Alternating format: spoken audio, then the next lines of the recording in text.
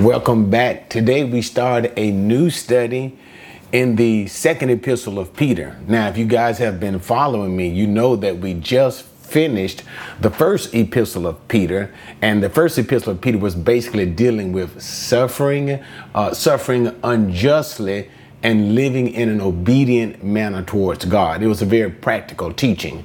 We're going to come into the same sense of practicality, that is, knowing how to live, which Peter will be talking about in his second letter, but the idea or the happenstances will be different. That is, it will be around false teachers. So as we get into 2 Peter, we always do an introduction for all of our books. So let's begin this introduction for 2 Peter. And of course, because this is simply an introduction, the video won't be that long. So the author of 2 Peter, as it is in the letter itself, is Peter.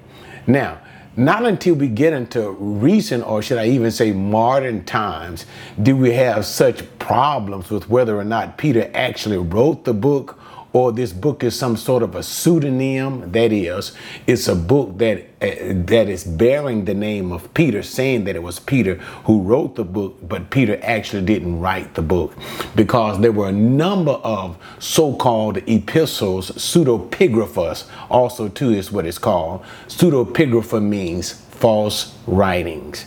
And there were a number of books during the time of the writing of Peter that were actually false epistles that were not really written by Peter. But nevertheless, there is both internal evidence. It is ascribed to Peter. We see that when we first open up second epistle of Peter.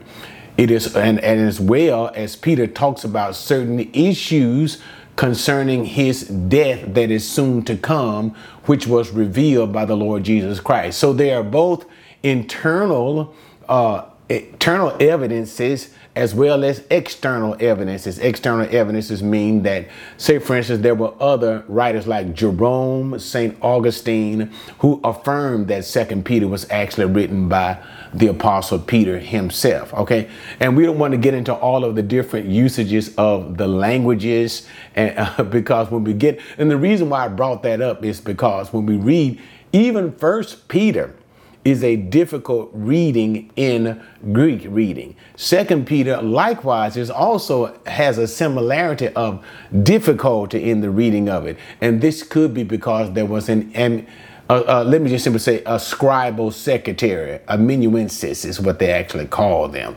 Okay, we see Silvanus was actually involved in First Peter. We'll talk about 2 Peter as we move along down the road. But nevertheless, the book is full of hapax legomena.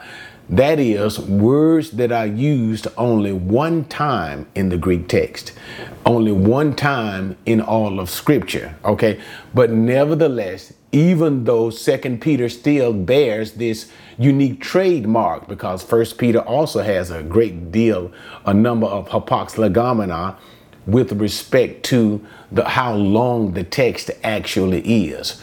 But nevertheless, whether internal or external, the evidences still point towards Peter as the writer of this epistle. Okay, done with that. So now let's move to the date. We remember that 1 Peter was written somewhere around 64, 65 AD. And also we understand too, because again, that internal evidence when Peter talks about that he must, this tabernacle of his, he has to soon put it off. He's speaking of his impending death, his death that will be happening soon. Okay. And according to tradition, Peter was executed by the Romans in approximately 67, 68 AD. So therefore, with 1 Peter being written 64, 65, somewhere around that time, 2 Peter had to be written before the death of Peter, which was about 68 AD. So in between somewhere around 64, 65 up until 68 AD is the second epistle of Peter. It was actually written during that particular time. All right. Now let's talk about the recipients.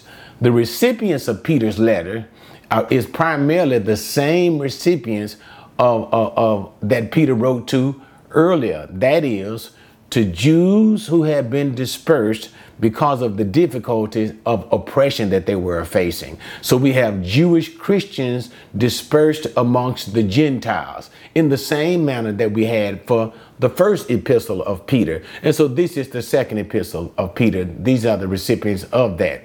So speaking of that, what we see is this, and I think I talked about this earlier, maybe in the introduction of First Peter, but just in case I didn't, remember in John 21, in the restoration of Peter, and this becomes key to understanding what Peter is doing in both his first as well as his second epistle.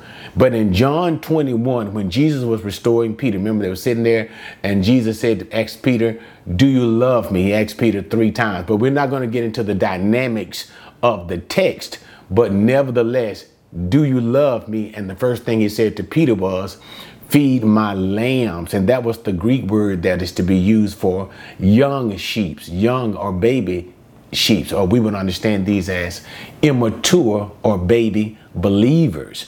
We can see Peter fulfilling that job in his first epistles. That is, you can see as Peter is talking to these people, to these Jewish Christians, you can see how that delicacy in both language as well as intent, encouraging them to live in a holy manner before God. You can see Peter speaking to basically what we are called baby or immature believers, okay?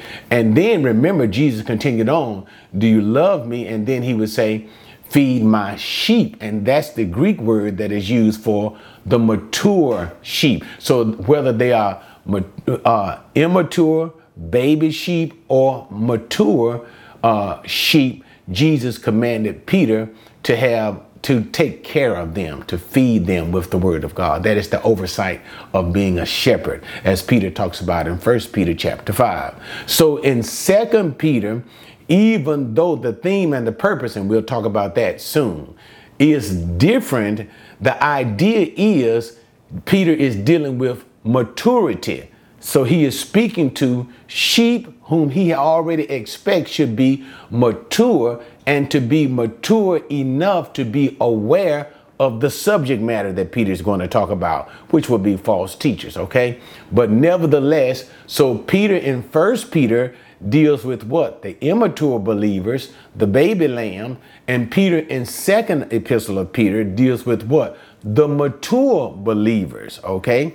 And so this is the idea. And these are basically those recipients, those Jewish believers living amongst the Gentiles who were initially scattered because of persecution. Now, finally, let's get to the purpose and theme of the 2nd epistle of Peter. And I've already hinted to that already. And that is dealing with false teachers. And so this is what Peter is going to do as he speaks to these believers. He wants them to be mature believers and be aware of false teachers that will arrive amongst the people. And that is people teaching doctrines that they should not teach, people holding certain beliefs that they should not hold. And the problem, the true problem of that is taking those beliefs and trying to spread them amongst the Christian believers. And so Peter, in this 2nd epistle, is basically warning the believers of false teachers who will arise amongst the congregation and try to deceive them. So we can see in the letter of 2 Peter, now I'm going to kind of do a little diversion in that. In 2 Peter, we have Peter warning of false teachers who will come. Then we'll have, now this is not 2 Peter, but this is the letter of Jude, and this will explain why there is so much similarity between Jude and 2 Peter. So Peter speaks of the false teachers that will come.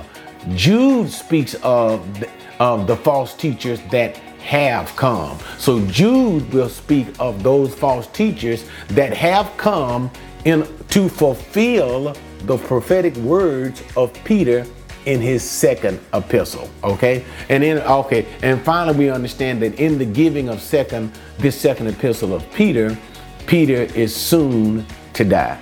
All right. All right, guys, we'll stop there. I think that's enough introductory material in 2 Peter. The next time that we come back together again, we'll begin dealing with 2 Peter chapter 1 in the opening of his letter. All right, guys, see you then.